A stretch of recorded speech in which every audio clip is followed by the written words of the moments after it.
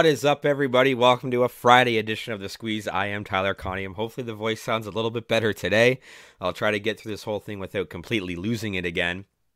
Got the Fisherman's Friend going. We're ready to rock, and I hope you did hear me yesterday because it was another 3-0 day on The Squeeze. We're 9-0 this week and up 9 units. All bets, I put these out on Twitter. I put this out on YouTube. These bets are all tracked and verified. More to come on that. Some fun things on that of how you can follow all the bets and tail all the bets. Very excited. Coming soon. 3-0 day, man. And it was a fun one. We had the Philadelphia 76ers minus 4.5. That hit. There was a late steal at the end. Philly gets a dunk, and then Brooklyn takes a three that misses. So it took a lot to get there, but that covered. Weird game. Embiid kicks Claxton in the groin, doesn't get ejected. Harden does like a push-off, does get ejected. I don't know what's going on there, but that series is up 3-0 Philly. That's over. Phoenix Suns was interesting. If you bet it early, you got it at minus 2.5, which is where I bet it. Kawhi's then ruled out throughout the day and moves to minus 7.5. That doesn't cover, but we got 17.6% CLV. Check. Colorado Avalanche, Golden State Warriors moneyline parlay plus 113. Check. 3-0 for the third straight day. Never done that before. Probably, you might want to fade all three of these picks today because at some point, luck's got to run out. We also had, if you follow me on Twitter, I had a plus 483 four-leg Maple Leafs, Avalanche, Vegas Knights, Phoenix Suns four-leg parlay. That hit too. So it was a 5-unit win on the day overall if you follow all of that stuff. And like I said, we're on a heater. Let's try to keep this going. We're going to start in the NBA with the Cleveland Cavaliers and the New York Knicks, one of the better series of the first round. This series shifts to Madison Square Garden. You've got the series tied 1-1. You had New York won the first game 101-97. You had Cleveland in a pretty dominating performance, 107-90, and they were up by 30 at one point. I don't know who's going to win this basketball game, so that's why I'm just taking the Knicks to be leading after the first half. Going into the locker room at half, I think the Knicks can have the lead here as it switches to home court. They were 23-18 at home this season. Cleveland was under 500, 20-21 on the road. Donovan Mitchell is a New York native.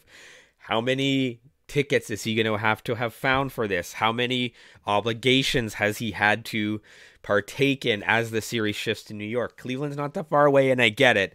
And I get that he's going to be zoned in because it is the playoffs, but it's always tough when you go on the road to your hometown and it's a playoff game. I think the Knicks play well. I think the Knicks are going to play very defensive-minded under Tom Thibodeau today, and they might not win this game, but I picked them to go into halftime leading by at least 1 point. That's minus 110 at DraftKings. And as I've said before, it's hard to give you a lot of analysis and trends and all that. All we can do is talk about the series because what happened in January doesn't matter. And once you're in the playoffs, once you're in the first round, throw that out the window. What happened 2 years ago? Are they under? Are they this? Are they that? Excuse me. That goes out the window. So I feel like the New York Knicks can get it done in the first half and be leading. That's minus 110 at DraftKings. Second bet as we move to the NHL.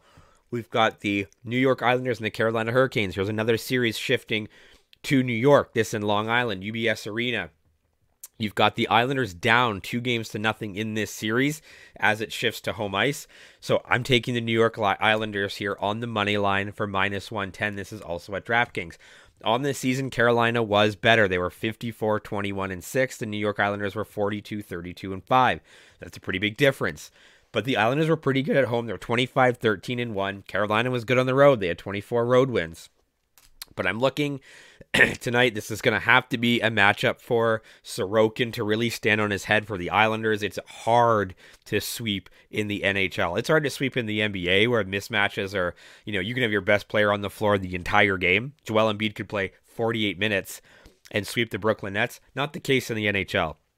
You've got to be able to roll 3-4 lines pretty consistently, and it's just hard. You run into a hot goaltender. It's hard to sweep in the NHL. Home ice is a big deal. You've got the last change. You can play your matchups a little bit better. There's more strategic things you can do aside from just the crowd. And for that reason, I look for the New York Islanders and for Sorokin to have a big game, take at least one here. So give me the New York Islanders on the money line. That's minus 110 at DraftKings.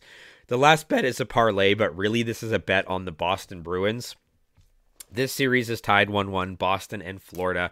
It's a bit interesting. Boston won the first game 3-1, and then they got beat pretty bad, 6-3 by Florida in game 2, and everyone was kind of like, oh, is Boston mortal? I don't know if Boston's necessarily mortal, and I do think they can win this hockey game. They did lose a couple games during the regular season. You can kind of throw that out the window a little bit. You've got Lyon, who's played well. Bobrovsky looks like he's probably out for Florida until Lyon screws up. Maybe that night is tonight. But I think the Boston Bruins do get back in line. Patrice Bergeron might be traveling with the team, might be going and playing in tonight's game, which would be interesting to have your captain back. Obviously, a very big boost, one of the best players in the NHL. The Boston Bruins were 31-8 on the road this season, almost as good as they were at home. They were 35-5 at home. They're 31-8 on the road. Florida at home, 23-13-4. You know, nothing to sneeze at, but I do think the Bruins can win this game. It's got to have to be a road win somewhere tonight, and I'm going to look for that to happen in Boston. And I think they do take a series lead. I think they sort of realized, okay, we just lost 6-3. This is not a young and experienced team. This is the Boston Bruins we're talking about. They're going to really dig deep and look to stomp out the Florida Panthers before this series gets away from them a little bit. So taking the Boston Bruins on the money line, because that's 155, it's really juicy. I don't like that. There's the possibility of overtime. I'm going to pair that with the Los Angeles Angels money line of minus 280. It's Shohei Ohtani Day. They are playing the Kansas City Royals, and that is really my main analysis. The Kansas City Royals are terrible. Let me just quickly pull up what we're looking at here. And look, it's hard to trust the Angels. I get it. They're only 9-10 on this season. Kansas City Royals are 4-15. Royals are 1-12 at home. and they are 3-3 on the road. They've actually been a better road team, but it's Ohtani, man. And he's got an ERA under 1 this season. He's 2-0. Starting for the Kansas City Royals is Taylor Clark. He's got an ERA of 6.75, a career ERA of over 5. If the Angels can't win this game, then I'm just going to tip my cap to the Kansas City Royals and say, yeah, you cost me a plus 123 parlay. That's fine. And if that happens, it happens. But we're adding it in to, again, make this into plus money. So Boston Bruins and Los Angeles Angels moneyline parlay, that is plus 123 at DraftKings.